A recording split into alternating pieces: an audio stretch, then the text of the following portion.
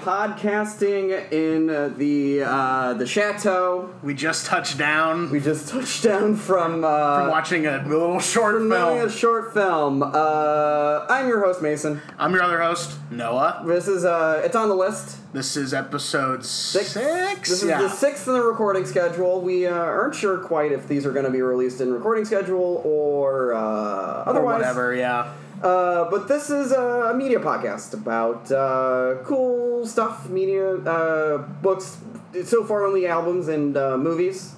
So maybe some other stuff. Maybe some other stuff coming up soon.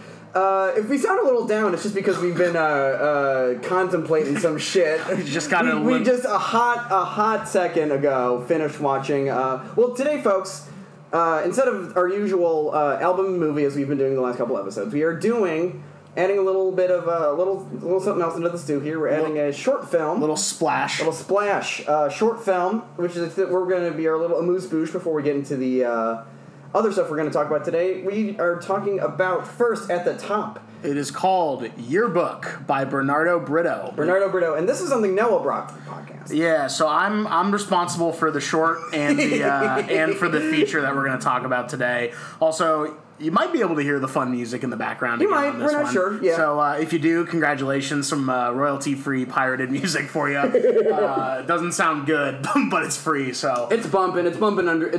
My downstairs neighbors always just bump their music. It's fun. It's. I like it. It's a fun little. It adds a little character to the place. So Yearbook, Bernardo Brito. This is a 6-minute long animated short.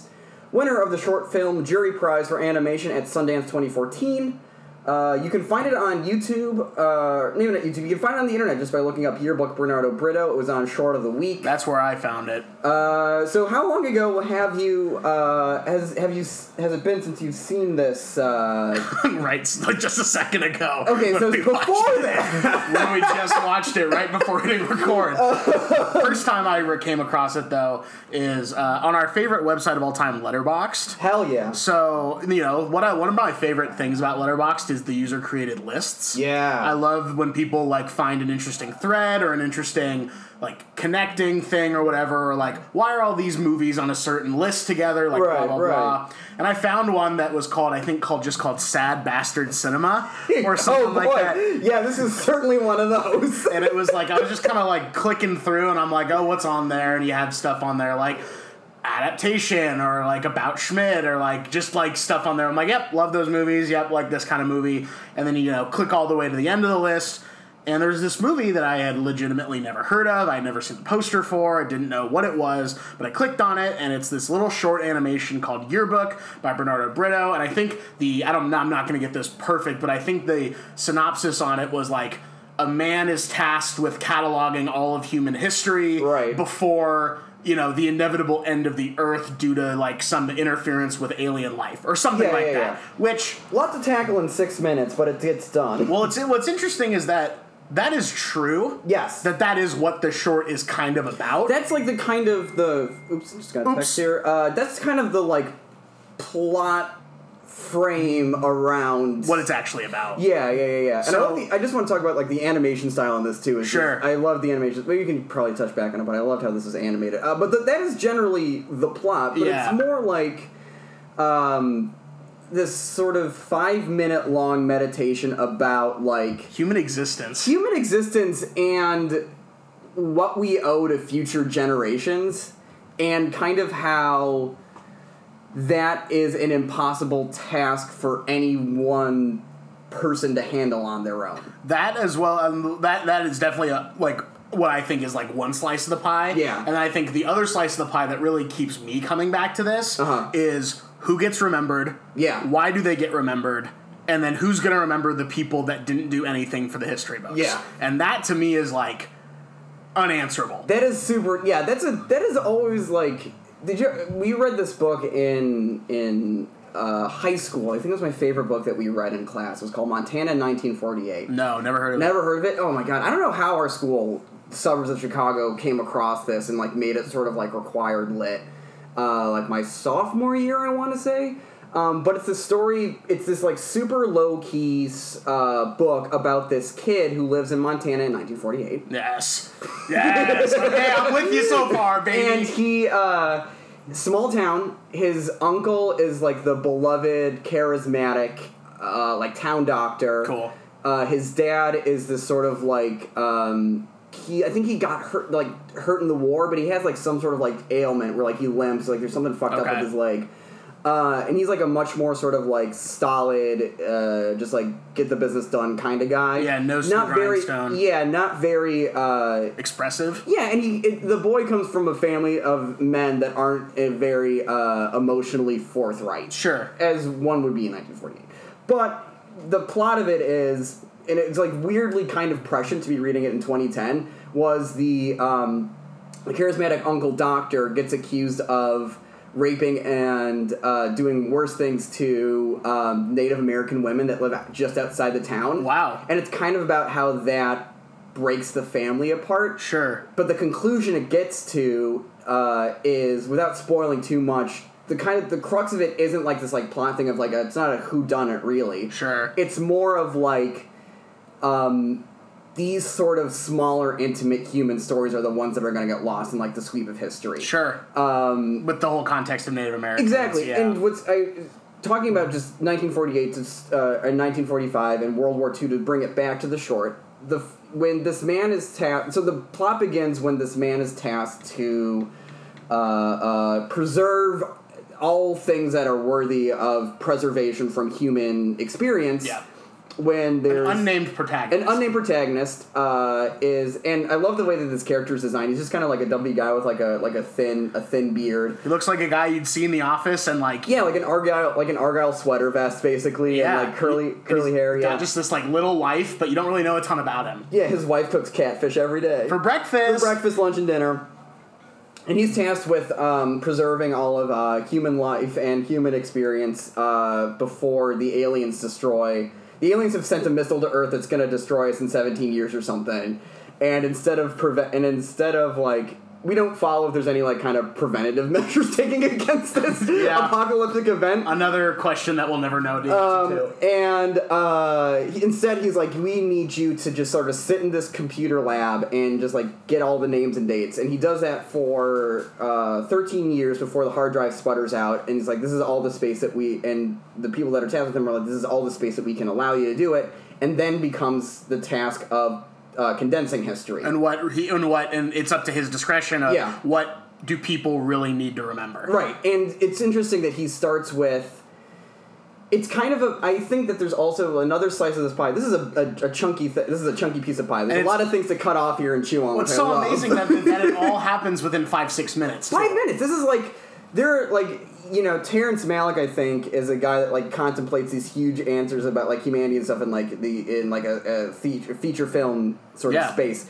It's so hard, and people have tried for years and years and years, and there's like just so many like bad feature length movies that are like, what does it mean to be human? And this just gets it. Like, I think to me, just to kind of like just touch and go on it, because I think that you can find it on YouTube. I don't want to talk about it too much, so the audience should go out and look for it. 100%. But it is just like, there is like it's so. I went to the Marciano Art Foundation yesterday, which is this free museum down the road on Wilshire from where I live, and I do it because it's free and I can walk to it, which is like kind of my criteria of things I can do on my day off. Like, is it free? Can I walk to it or take the bus? But there was this short film, like 20-something minutes long, that would make like an interesting, I think, double pairing with this movie. It was called it's called The Great Silence. The Great Silence. From 2014, it's written by Ted Chiang. Did some of the so it's basically about like, it's pictures of around the Puerto Rican rainforest where the big sort of Arecibo satellite is. Which was if any James Bond fans in the house know it from the finale of GoldenEye. The big satellite relay, and that's basically made to like shoot like kind of looking for intelligent life up into the galaxy. Sure. But it's also that short is concerned with, it's basically from the perspective, and it's communicated in subtitles, it's from the perspective of this endangered species of parrots. Oh. And interesting. And it's these parrots say, like, sort of saying that, like, human beings are spending so much time looking for intelligent life elsewhere when there was always the possibility of intelligent life on Earth. I think that it's, like, that's another sort of thing about like, I sat in this, like, dark room, watched it replay, because I came in towards the end, but I watched it replay, and I was just thinking, like, it's a thing that just makes you contemplate humanity, like, sort of this, like, our scope and, like, the things that we've, like, kind of destroyed in order to learn more about things that are bigger than us. Gotcha. And this is more of a story that made me think about humanity and, like, the things that we preserve and share. Interesting. And I think it's gonna, like, come up later with the movie that we have. I think so, too. I think this makes a great double feature with the movie that we're going to talk about later. But yeah, this is a definite recommend for me. Please go find it. Without a doubt. It takes 5 minutes. 5 minutes of your time. Watch it watch it at work. Like if you just get finished like typing in numbers into a spreadsheet or something, and you need to like take a breather. Take a breather. Put this on, think about life, and then get back to your job. Tasks. It's interesting that you brought up The Great Silence. I haven't seen it. I've only saw that you logged it on Letterboxd. But I actually, when I think of this, I actually think of another companion piece to this, which is a short story. Are you at all familiar with Tobias Wolff's work? No, I'm not. Okay, Tobias Wolff, really interesting writer. Okay. Writes a lot of short stories, has written some novels. His biggest thing that probably people in the film community know is he wrote This Boy's Life, which was turned into a film with Leo DiCaprio and Robert De Niro. Oh, yeah. Okay. Yeah, so Tobias Wolff wrote a short story called Bullet in the Brain. Oh, boy, okay. Which I highly recommend as well. Like, super great. I don't know if it's underappreciated or underrated or whatever, but, like, I read it in my short story class that I took in college. And it does a really interesting thing that I think is really challenging, especially in a short work. I don't know how long it is. It's less than 10 pages long as far as I remember. Okay. But you meet a character who, for all intents and purposes, you kind of think is a huge douchebag. Like, in the beginning of the piece. Okay. And he's waiting in line at the bank, and a robbery occurs. Yeah. In the bank. Okay. And I don't want to say anything else, but it has a very reflective nature to it. Interesting. With this character who, for all intents and purposes, is a douchebag. Okay. But you start to get his kind of reflecting on his life when he's in this situation. And again, I don't want to spoil anything. I want people to go out and read it. Interesting. But if you pair Bullet in the Brain, Yearbook, The Great Silence, and the movie we're going to talk about later, makes for a really interesting day of consuming. Very interesting day of consuming. So, 2 recommends for us. Totally. Big time recommend. Bump my laptop there. Bump it. Bump my laptop here. Blowing out the speakers. We're fucking around today. This is a really loose episode. As opposed to all of our tight episodes that we've done. I was just going to say, I don't know, this might be the tightest episode. This might be the tightest episode. So we're going to pivot slightly to the album of the week, which was a Mason choice. Mason choice. So last time we had a co-host choice. We talked about Randy Newman's 1974 album. Last time we talked about what Good Old Rocky brought on. I'm saying like between the two of us, we talked about Good Old Boys. Yes, we did. Randy Newman's, I think, 74 release, Good Old Boys. Good Old Boys, Randy Newman. I'm checking this right now. Check 74, 10 September 1974. We love it. That's just past the 45th anniversary of Randy Newman's Good Old Boys, everybody. Congratulations. Today we are talking about another album from the 70s. Hell yeah, about 4 years later, right? 1978. Yep. We are talking about, I'm just pulling this up, we are talking about Warren Zevon's third recorded album, but for sort of all intents and purposes, his sophomore effort. Okay. And I'll get into this history later. Excitable Boy. I'll tell you about my relationship with Warren Zevon first. Definitely. I'd love to hear it. So, to be honest with you, the first time I ever heard something that Warren Zevon did is, do you remember that Kid Rock song, All Summer Long? I can't wait to get into that. So, the song All Summer Long, which is Kid Rock and someone else, right? Right, It's not Sheryl Crow, is it? No, that's Picture. I'll take your word for it. I'm not a huge Kid Rock. Neither am I. But so I heard that song All Summer Long by Kid Rock, and I was like, oh, that's a nice little piano riff, but I thought it was Sweet Home Alabama. That's the... Yes.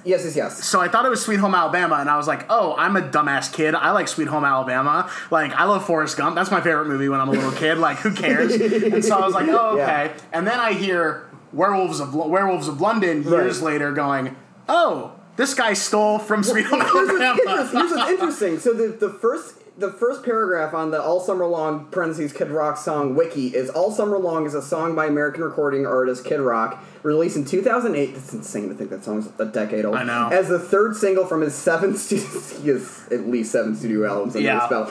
Rock and Roll Jesus. The song samples 2 hit songs from the 70s, Werewolves of London and Sweet Home Alabama. Oh, Little Noah got it. Little Noah got it. Woohoo!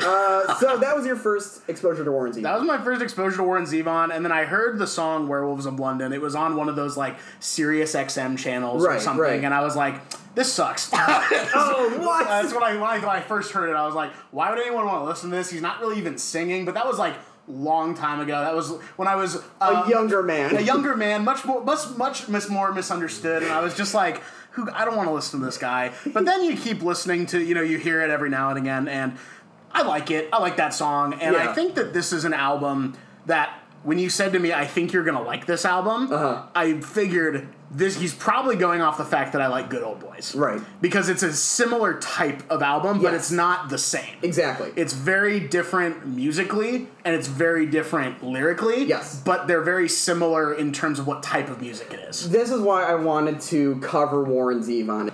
What is it about him specifically? So I think it's there's a lot of his songs are just sort of like tied up in like just sort of my DNA and osmosis as a human. My dad was a big Zevon fan. Got it. Growing up. Played so like you, I think the first song that I ever heard of his was Werewolves of London on like a classic rock station or something. And then like I'd be driving around with my dad and he had one of the old timey like the FM transponders on the iPhone, Yeah. And he had an old iPod and he would just like play all the the kind of the hits of Zevon that weren't just Werewolves of London. I would just like be tuning it out, but they still like got stuck in me. Sure. Graduate from college, come to Los Angeles, just driving around trying to figure out my life or whatever, and then I come across I think his 2017 album, or not 2017, 2007 collection of just sort of like demos and outtakes that his family got together after he passed. Sure. And listening to that, I was just like kind of hearing all these works in progress, and I'm like, I gotta give this guy another shot. So I started at the beginning and listened to Warren Zevon's album all the way through. And for whatever reason, it was like, I'm like, this is my album about Los Angeles. Wow. This is like, nobody understands the city, at me being 22 years old, more than Warren Zevon did at 29 in 1975 or whatever the fuck. And then from there, I was like, I'm gonna listen to every other album. Sure. So I was between doing that, Excitable Boy, and Bad Luck Streak and Dancing School, which is his 4th album in like 83 or something. And I was like, are we going to cover all 3? And I'm like, let's eke it out. And I think that I decided to choose this one as like our way into Zevon because it's kind of accessible in that way. It's extremely accessible, and I just think that these are like kind of his poppiest songs that you can just like sort of enjoy and just like kind of groove along to. But there's also a ton of just like great stuff to chew on with like the lyrics, like the stuff. The Zevon for me is like how good just like the sort of the building of like the base of the music is, and then him putting these like really darkly comic and satirical lyrics on top of it. So all that being said, what'd you think of this album? I liked it. Yeah. I probably would not have listened to it had I not had to listen to it for the podcast. Right. But I liked it. Yeah. I'll say it straight up. Not gonna fully recommend the album. Sure thing. But I liked the album. Yeah. I liked listening to the album. I think my favorite tracks are Accidentally Like a Martyr. And actually I listened to the remaster, and I don't know if these tracks were on the remaster, but Tools Blues. Yeah. That's from Wanted Dead or Alive. His first one, Tools Blues. Yeah. It ended up somehow on his 2007 remaster. Yeah. So those are probably my favorite. Lawyers, Guns, and Money is really fun. Lawyers, Guns, and Money fucking rocks. I want to do that at karaoke so bad. Dude, that's talk about a karaoke song that you're doing just for you, because anyone else out there is gonna be like, what the fuck is this guy saying? Exactly, I know. But I like this album. I think it's it's definitely in that vein of Randy Newman, and it's definitely in that vein of, who's a huge Warren Zevon fan is Tim Heidecker. That makes sense. Huge Warren Zevon fan. Like, do you listen at all to Tim Heidecker's music? I've listened to In Glendale. Okay. It's the only album I've listened to top to bottom, and that's a very, like, kind of as Warren Zevon self-titled is to, like, kind of... I think that his self-titled, Warren Zevon self-titled, and In Glendale are very similar albums. I think they are too, and I also think that his newest album, What the Broken Hearted Do, there's some good Zevon stuff in there. He's got this song called When I Get Up, which is just kind of about how he just kind of wants to go back to bed when he gets up. And he's got this great music video for it where he had this, and there's a true story behind it, and it's evident in the music video because he's sitting in an office with, I think, either a director or a producer. I can't remember which.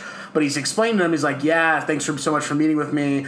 Here's, all the stuff that I want to do, in the music video. And he's, explaining the idea. And then he's like, yeah, but then when it starts and the music starts and he's singing the song, sitting in the office while he's explaining to him, what he wants to do for the music video. He goes through the entire song and he's like, so yeah, that's my idea. And he's talking about how he wants 100 backup dancers and all these lights in this big soundstage. And the guy just goes, yeah, we don't really have the money for that. And then he's like, oh, okay, well, I'll figure something else out. And then just walks out, and that's the music video for the song When I Get Up. That's awesome. It's awesome. And so long roundabout way of saying I like Warren Zevon. I like this album. Definitely not, so like I said, not something I probably would have listened to on my own time if I wasn't doing a podcast, but definitely something that I think is worth discovering if you like that music already. Right. I think, and especially we're recording this on September 14th, just a day after Alex Cameron's Miami Memory came out. Uh-oh. I'd love to cover Alex Cameron on the show also if we think of a way to cover contemporary folk. We can. Why not? We can.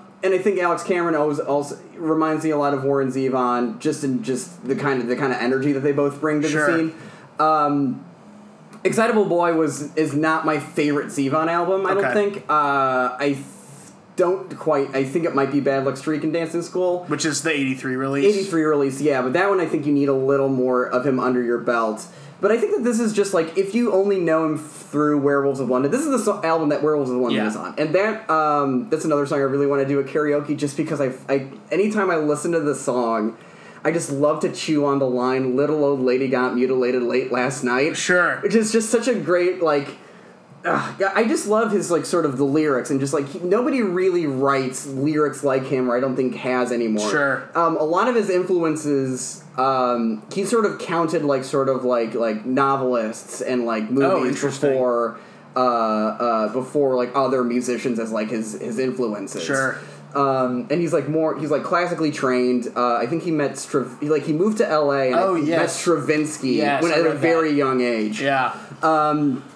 So he has this technical prowess, and then he just writes these really kind of just darkly funny short stories. The title track "Excitable Boy," which is this. It's this really bouncy, fun song about a boy, about kind of how society let this boy with very violent tendencies just kind of let him off the hook for his entire life. Yeah, let him out on the streets. So big time content warning for that song if you're thinking of listening to it, because the Excitable Boy comes down to dinner in his Sunday best and rubs the pot roast all over his chest. Scary. Then he goes to a movie at the theater and bites the usheress leg in the dark.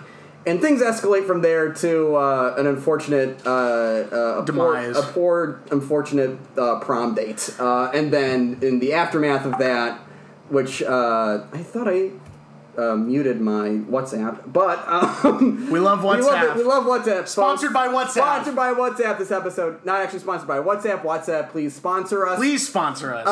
But I think what's funny about that song is. And maybe when we talk about it, I was thinking about this a lot when listening to the Miami Memory, is that he's not endorsing the behavior. He's just sort of there's an observational lens on the thing. He's talking about it in a way in which, he's not endorsing the behavior, but he's saying, this is happening. Yeah. And this is the thing that boys do. This is happening, and I don't know, maybe this will get you to think about it. Yeah, I don't want to... I'm hesitant to say that it's ahead of its time in that regard, but I think that it is a very interesting song to listen to in a post Me Too sort of context. Sure. And especially sort of thinking about your idea and your history of the rock and roller or whatever. Right. A lot of the kind of rock and roll guys around this time I think would have been described as excitable boys. Sure. No, 100%. And even to Zevon's to his biography, He's not really a guy that's known for being super respectful and stable. Nope. He himself could be an excitable boy. And that's why I think people thought that it was autobiographical. Sure. And it's like a a difficult thing to chew on. This isn't my favorite Zevon song, album, but I love listening to every single song on this album, you know. Again, I would recommend it I would recommend it just because I love Zevon so much, and I kind of just wanted to get his due.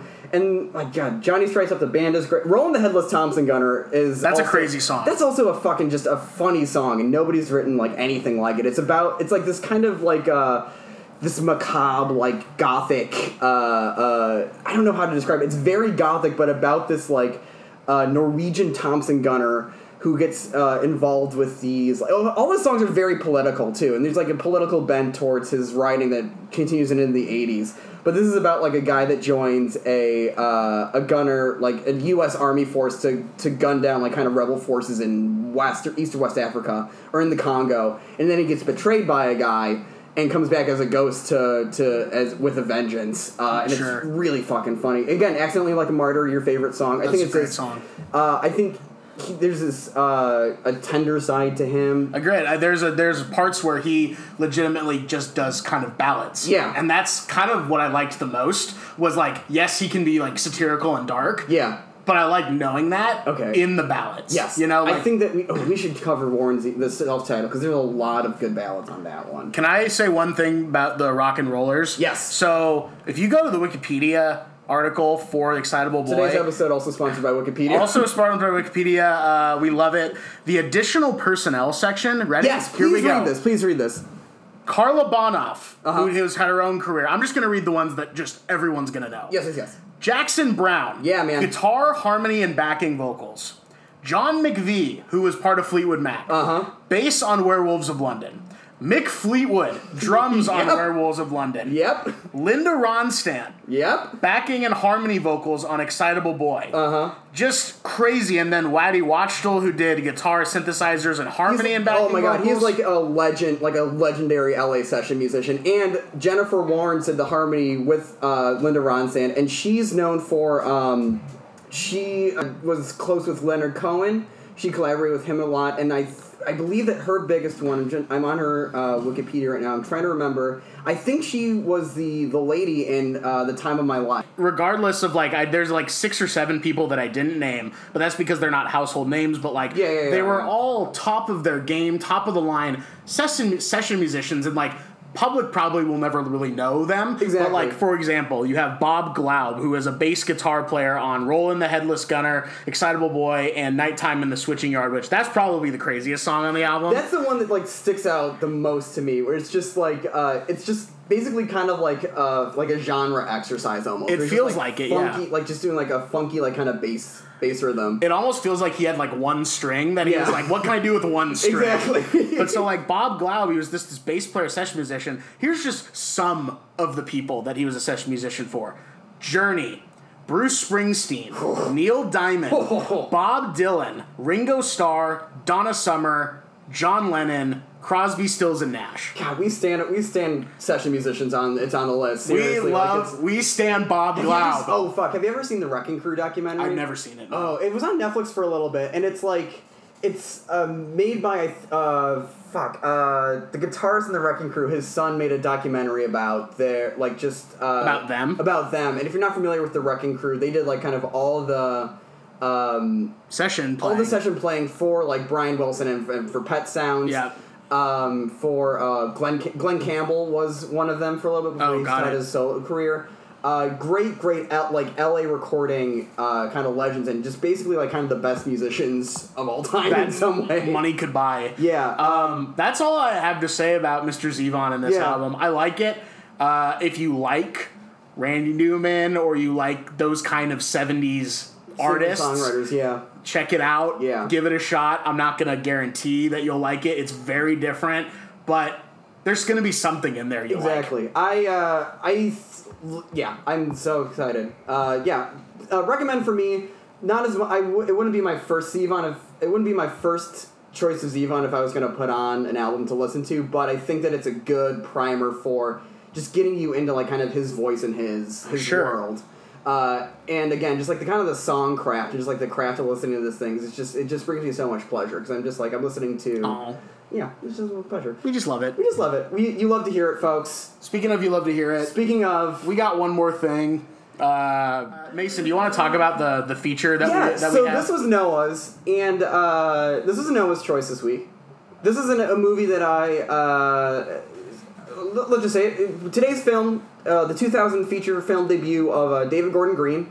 It is George Washington. Washington, 6'8", weighs a fucking ton. Shout out to Brad Neely. What the fuck is that? Maybe we should have. Maybe instead of watching Yearbook for our short, like our Amuse Bouche, we should have watched Brad Neely's Washington. I don't know what the fuck that is. I'll show you when we're done.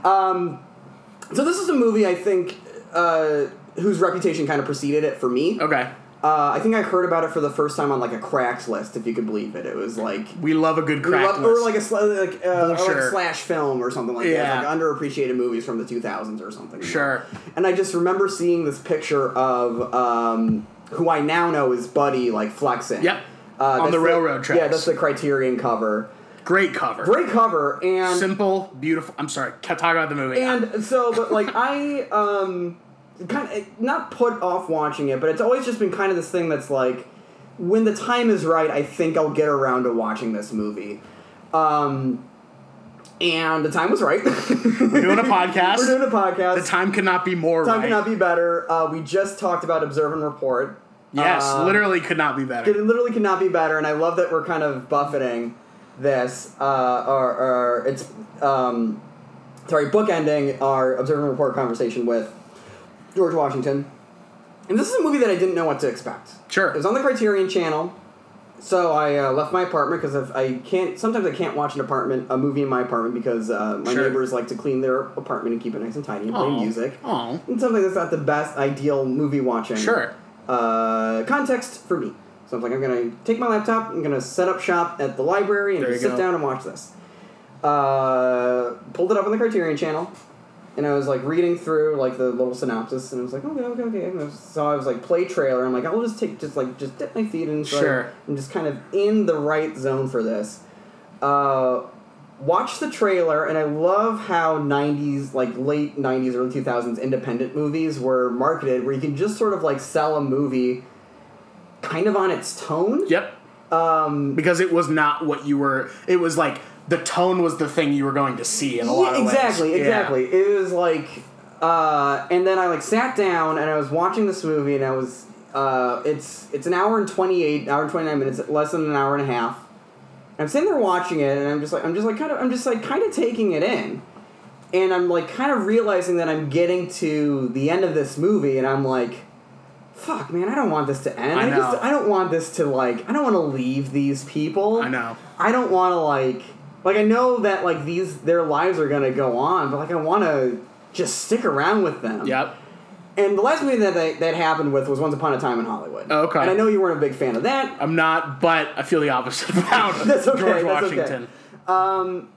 Where I saw Once Upon a Time in Hollywood for the second time, and then when I knew that the ending was coming, I was just like, oh fuck, I have to We have to get up. get up and go out with the rest of my life. And but I'll just say, I don't know what I was expecting with this movie, and I was just pleasantly surprised kind of the entire time. Sure. And I loved it. That's all I gotta say. Great. What's your history with Banging the mic. You bang the mic. We're doing it, folks. What's your history with this movie? So similarly to you, I always sort of knew about it. Right. Because it was actually because of the cover. Yeah, the cover was yeah. kind of the thing I knew even before I really knew what the Criterion Collection was. I would always interesting. always Okay. just kind of see it at a library or something like that. I feel like it would be like, oh, you can rent that, and I was like, why is it called George Washington? Why is it called George Washington? I still don't know. Well, we will unpack that later, I suppose. But But I was like, why is this movie called George Washington? Being a kid, Yeah. a lot younger, 22. I'm a young guy. But when I was a little bit younger, Yeah. 10 or so years ago, I'm like, why is it called George Washington? What is that kid doing? Why is he on the cover? And then it was one of those things where I think then I really started to think about it when Barry Jenkins did his Criterion Closet video. Yeah. And he said, this is the second Criterion I ever owned. It was about, young black kids in impoverished areas. And then he said, what's even crazier is that David Gordon Green's a white dude. Yeah. And I said, David Gordon Green. Why does that name sound so familiar? So why does that name sound so familiar? Because he's directed some of our favorites, like Pineapple Express and Your Highness and The Sitter. But he's also directed Joe and Stronger and Prince Avalanche. And the Halloween from last year. Which is crazy. David Gordon Green has one of the most insane careers. Absolutely. And he's related to what we were talking about last week with Rocky because he's in the Jody Hill, Danny McBride consortium. Did you see that Danny McBride is credited as the second AD in this movie? No, second unit director. Second unit director. Okay, yeah. I thought he was a second AD. Yeah, second unit director because they all met each other. This is before anyone knew who Danny McBride was. This is years before Foot Fist Way. Yes, this is a full 7, whatever production was, but potentially 7 or 8 years before.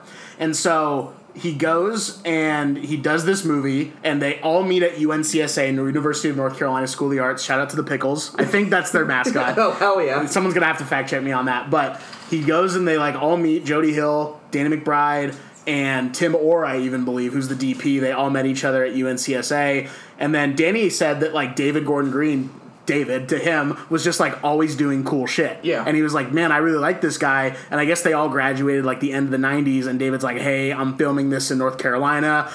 Please come out and do it. And he makes this movie, and it's crazy because then career takes off. It just happened. And what is so, I think the cover, even though the cover isn't of George Richardson, who is ostensibly kind of our protagonist, sort of. But the way that the characters' relationships to sort of the narrative, or how one would think about a structure of a film or something, is so interesting because it's narrated by Nazia. Yep. And it's sort of through her eyes. It is sort of. She's kind of the Nick Carraway, so to speak. Exactly. And just George Richardson is this kind of figure that she's enamored by, and the camera is too. And for a little bit of context. Yeah. For those of you who haven't seen the movie, it's basically about a group of kids who live in this Rust Belt, economically depressed. Yeah, Rust is the right word to describe where they live, because there's just. I was sitting in the library and taking notes just to kind of keep my mind on it. And I just kept writing decrepit, rust, run down. Yeah, it's. And it plays a huge part in the film's overall everything. And I love that you brought up Barry Jenkins, because as soon as this was done, I know Moonlight's a big movie for you. Huge. And Moonlight's a huge movie for me too. And that and you can definitely see its fingerprints all over 100% Moonlight. And it is kind of about one of the moving things about Moonlight for me is that it's just following through and just really brings to the touchdown a portrait of a kid who kind of grew up born to lose. Sure. In all respects. And just at the end of the movie finds this moment of grace and connection that's just so powerful, and I'm getting very emotional here talking about it. It's insane. But George Washington is more of I always think about it as this might be, I don't know if everyone's going to get this first reference, but to me it's Killer of Sheep meets Terrence Malick. So I've not seen Killer of Sheep, but that it was another. My knowledge of that movie was also Killer of Sheep is definitely the one that is the precedent to the predecessor to George Washington. And again, it's insane that a white dude directed this movie. 100%, and it is because of how it feels so connected to these people. It's almost I can't believe that this person does not share that race with who he's portraying, but at the same time, he's so tender about the humanity. It's so tender. It's so nice. It's such a nice movie. It is. It literally is just one of those that you turn it on and every 10 minutes. But it's the sort of the plot of the movie, when it's the inciting incident is just this terrible tragedy that happens. And you know what's crazy is I was waiting for that because I saw this movie about 2-3 years ago for the first time. Right.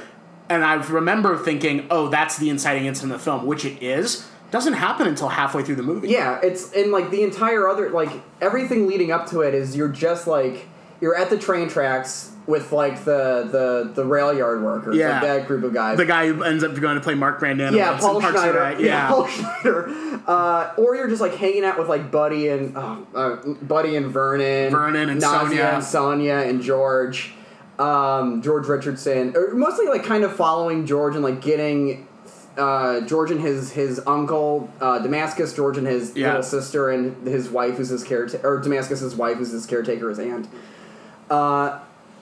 And you just get these like little kind of snapshots of just like their existence, their existence in their summer or whatever. And not to like quote McConaughey too much on this podcast, but it does kind of feel like a memory of this town feels like someone's memory of a place, and the memory is fading. Sure. And David Gordon Green is just trying his damnedest to capture forever and Amber just what the feeling of not even just like the whole town, like its history or whatever, but just like what this sort of monumental summer for these kids felt like, or this monumental time in their life, where it was like, you know, this tragedy happens, and because we're not to spoil it too much, but the town that they live in, it's not an externally motivated plot. Like it's not like there's a little bit of there's a touch of an investigation that you hear about. But it's more about like how everyone involved in this tragedy responds to George sort of adopts this sort of hero persona, runs around in like a cape and his bodysuit and a helmet. It's a wrestling singlet and a terrible football helmet and a cape. That's probably a bed sheet or a towel or something. And like, oh god, and Vernon is the character that just broke my damn heart. I know. And he has this like beautiful monologue. That's my and do you have the IMDb? Like, what's that actor's name? And the thing that's kind of understandable but also tragic about the kid actors in this movie is that they showed up, like, each of them did, like, one episode of Eastbound and Down and just, like, not acted. Damien Jawan Lee. He does this, it's like a kid actor does this beautiful... They're unprofessional actors. They're amateur actors. It reminds me of, like, another movie which is, like, completely destroyed me last year was The Writer. Did you see The Writer? No, but I know what you're talking about. And it's, like, that's a movie that also used largely non-professional actors, and Chloe Zhao, who was a Chinese lady, was able to kind of bridge the language gap and speak to the soul of all of these professional rodeo wranglers in southern in South Dakota. Okay. And able to get them to sort of like just fully bare their soul on camera. And David Gordon Green does a very similar thing here, where like none of the kids, because you're a kid, you don't know how to say what's wrong with you. You just know that you're feeling bad, and you know that like you have all these desires and know how to run away. And it's one thing to write that, but it's another thing to direct and for a kid to perform that as beautifully. And I think if you watch, like, if you're curious about this movie, I think try to find that clip. Like, I think of him in the bathroom. Of him in the bathroom saying, like, I want to run away, I want to go to China, I want to be this whole new thing. Yeah. Because that is kind of like the capsule scene of the movie for me. In a lot of ways, it encapsulates the big aboutness of the film, sort of what the movie, in a lot of ways, is really about. It is one of those movies where it really does take on a life through the interiority of the characters. Which is so hard. It's insane. Like, the fact that we are able to jump from character to character and, in my mind, be equally as engaged with all of them at any given time, regardless if it's nausea. And to be honest, like, when Buddy is on screen and you're just like... I love Buddy. He's just, like, talking about women and stuff and, like, trying to get advice from, like, these older people. And, like, I don't know the name of the actor, but the guy who's talking about eating healthy who works at the rail yard. That was hilarious. That guy's crazy. He's just, like, talking. He's looking at him. And it's funny, too, because he, like, looks at Buddy and he's like, "You doing okay, kid?" He's like, "Yeah, I'm doing okay." And it's really quiet. And he says, "Is your pee clear?" And he's like, what are you talking about? He's like, "Is your pee clear? I want to make sure your urine's healthy." And he goes, "Yeah, it's clear." And he goes, "Okay, good. That means you're doing the right thing." And it's just like, that's so weird, but it's so probably how they would, like, actually interact. Exactly, yeah. I think, so this is, if it's not clear, this is a big time recommend for me. Big time recommend. Yeah. It's probably, I don't know where I want to rank it. I don't know if I even want to get into that. It's one of my all-time favorites. I think I think I'm probably just going to need to come back to this movie when I'm feeling, like, really down in the dumps, you know, because it's not like, like a couple nights ago, I was like sitting at home and I was just like, what do I want to watch tonight? And I started watching Rachel Getting Married, the Jonathan Demme 2009 movie that the Anne Hathaway, and I was watching it and I'm like, okay, like I'm with this. Like this is Jonathan Demme. I like Demme. It's kind of mumblecore-y. It's like him doing his mumblecore movie. Interesting. And then I'm watching it and I'm just like, I'm with it and I'm engaged and I'm like, this is such a sad fucking movie. I don't know if I want to watch this, so I put on Spider-Man Into the Spider-Verse. Literally a movie that I think gets added to a very rare group where I think every single person likes that movie. There's kind of nothing to dislike about Spider-Man Into the Spider-Verse. And if you do, take the stick out of your butt and smell some freaking roses. But listen, I don't know if we've actually said anything coherent about George Washington this entire time. Well, that's the thing, is it's like, it's not like an After Hours or... where it's like, talk about this and then talk about this and then talk about this. Yeah, where it's just sort of like... it's a menagerie of feelings and images, and the soundtrack in this movie is fucking incredible. I definitely think that, like, if you're somebody who, you know, is...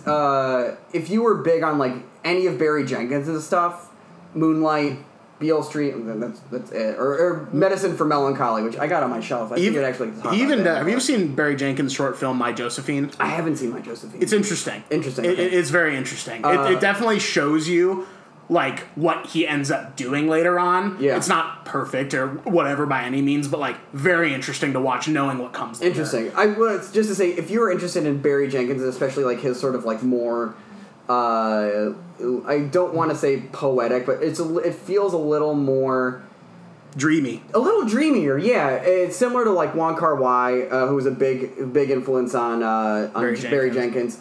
This is just a movie where you kind of have to surrender the fact that there's not going to be a story. Yep. And you're just, like... You're kind of just watching it to, you know, either think about, like... The people in your life, like these times in your life when you just kind of, because God, fuck, like I watched this movie and then like the next day, from afterwards to the next day, I was just thinking like, what was I doing when I was like 12 or 13? Like, sure. What was that summer like? What was that summer like? And for these people, I think everyone can relate to what I'm about to say to a greater or lesser degree, but it's like, man, I got to get out of here. Yeah. And it's like, will they ever get out of there? That's another answer. That's just a question we don't get an answer to. Yeah. But it's a question that we think we can infer based on how the movie ends. And I don't want to talk about how the movie ends because I want people to watch it. But because of how things are wrapped up, you get the impression that for some people, they will get out of this town. Yeah. And for some people, they will stay here for the rest of their lives. Yeah. And that's not something that's really driven home. Yeah. But it is something that I think is present. Yeah. And there's a certain beauty to that, but also a certain melancholy to that. Yeah. Of like, maybe they're not pissed about the fact that they're going to be here for the rest of their lives, but the people who want to get out are probably the ones who are going to get out, and then their lives will, you know, continue from there. Yeah. I don't think I can recommend a movie more than this. I think it's truly special. I think it's beautiful. I think there's not a lot like it, and anything that I can think of that's like it is just another thing that I kind of love with my whole heart. So This is a big full-throated recommendo from me. Can't recommend it enough. Even if you don't like movies, watch this movie. Yeah, even if you don't like this, just put on Pineapple Express right after. Just and then really just stew in the career of David Gordon Green. It's incredible. These actors are incredible. The soundtrack is incredible. You don't see, and I love that. Like it's I love that there's like a readily available like kind of criterion of this. Like it's not super hard to find. I'm sure your local library has it. Probably. So, and if not, get the fucking Criterion free just month. Blind buy it. Yeah, or blind buy the fucking Blu-ray, man. Like just seriously, you will not be sad, and if you don't want it, someone will fucking buy it from you. Yeah, if you don't like it, send it to me. I'll take it. What else? I don't know, man. I think that about covers all I gotta say for this movie. I feel like, and this is not about anything, but I feel like we said so much and yet so little about it at the same time. But I do kind of want to bring it back to Yearbook at the beginning, where like, you know, it's called George Washington, and the only glimpse that we get of the man himself is in this sort of like, not to spoil it too much, but there's like a photo montage towards the end. Sure. And you see a picture of him, and you're like, oh, okay, it's like, you know, when they say the title of the name of the movie in the movie, and you're like, oh, there it is, it's like, but then, like, it's paired with this picture of, I think it's I don't know if it's George Washington Carver, but I think it's Harold Washington. Okay. Who was the first Black Mayor of Chicago. I would need to see it again. But I love that this movie is blanketed under the name of this guy that is, if you're a student in America, is told like the most important guy ever, basically. Sure. And he's a hero. I think on a subconscious level, any student in America that learns about George Washington is like, I gotta live up to this guy. Sure. But under the umbrella of that title, it's about it's about largely black folk living in North Carolina. And George Washington was a guy that owned slaves. Nice. And I think there's a little bit of it feels like and I would want someone else smarter than me to like go deeper into this, but it feels like there's a little bit of a reclamation of that name. Interesting. I think, because George Richardson is never called George Washington, and I don't think he's called a hero a lot. And he, the whole movie, he doesn't not tell a lie, but he's hiding the truth. Yes, which is a lie of omission. A lie of omission, yeah, and he is putting on an air of superheroes, of like sort of omnipotence. And not to spoil anything either, right. But to me, I interpret that as he's trying to overcome the thing that happened. Yeah. And there's one specific incident with a kid at a pool. Yeah. That is like kind of the reason why his life starts to shift. Yeah. And it's like, oh, but this other thing happened that was so not supposed to happen. I hate to fucking bring up, I hate to bring up Woody Allen on a podcast. Uh-oh. But ding, ding, ding, ding, ding, ding, ding. Here comes someone just get the canceled alarm ready. But the thing that happens to George is very similar to like kind of to. It's weird. It's almost the same emotional conclusion as the Martin Landau character in Crimes and Misdemeanors. That's really an interesting comparison. But do you get what I'm saying? Like, Yeah, do you understand? I do. But I think that It feels stuck almost. it feels stuck. But I think that George might actually. I think that transcend it a little bit. I just think George might have transcended a little bit, and the thing with the Martin Landau character is that it just feels like I'm like, well, no one's gonna catch me for doing this, so Yep. I might as well like not worry about it. Spoiler alert for fucking, I guess, Crimes and Misdemeanors. But yeah, no, I agree. Yeah, like George is able to transcend it in a lot of ways, whereas Martin Landau actually reverse. Those characters in that movie kind of meet in the middle, and then you realize one's going up, one's not. Going down. Yeah. Great movie. That's probably my favorite Woody Allen movie, to be honest. That's kind of, and that's also like I think in like the whole late 2000s context of Woody Allen and our present context of Woody Allen. Sure. That's one where he's like dealing explicitly with guilt, and I think is in a way that is informative to his character and his persona. Okay. That I think might hold up alongside maybe Annie Hall the best, because you can kind of divorce. I don't know. I think Crimes and Misdemeanors is an interesting movie. Maybe we'll cover the Woody Allen podcast. podcast. God, fuck me. No, we're never doing the Woody Allen podcast. We're never doing the Woody Allen podcast. What else do we have? What do you want to plug? What do I want to plug? You plug my other podcast, The Bar, and a podcast about The Shield, where I talk about another thing I think is kind of undervalued, which is the TV show The Shield. About 40 episodes deep onto that, so catch up from the beginning if you want, or join us right now and then start from the beginning if you want to watch the show. We had your co-host on an episode of this podcast. We did. My co-host Connor was on a couple episodes ago to talk about Royal Headache and Miami Blues. Yep. Other than that, I'm on Instagram at HotDogDebicki and Good Sky Tonight. That's Tonight spelled Tonite. And I'm on Letterboxd. Like I've been doing, I'm not going to plug myself. I'm just going to plug other things that I like. Mm-hmm. I'm going to plug Videotech in South Pasadena, which is a movie rental store. I just rented some stuff from there before I came. I rented the first season of Strangers with Candy, which I've never seen. Oh, fuck yeah, dude. I can't wait for you to watch that. I'm excited. And then I also rented Boys in the Hood. Nice. Because I've never seen that either. Nice. That was the first movie I ever watched on Netflix streaming, by the way. Oh, wow. Yes. I think mine was Reservoir Dogs. Hell yeah. Hell yeah, baby. Hell yeah. Going back to the good old days of 2012. And I'll also plug similarly Cinephile Video in West LA. Gotcha. Off Sawtell and Santa Monica, another great rental place. Both great. And that's what I'll plug. I like those places a lot. Thanks for listening, everyone. Oh, wait, can I plug one more thing? Please do. We're about to be on an episode of our producer's podcast called Vague Booking. He is driving to the studio as we speak. He texted us while we were recording. Fuck you, Carter. Never yet. It says, gotta get gas, so maybe a few minutes behind. 25 minutes ago. Come on! That's it. keep an eye out for that when it comes. And again, if you hopefully that we by this point, hopefully we will have known if we are on merry-go-round or not. And you're listening to us anyways, so yeah, keep listening. We'll see y'all next time.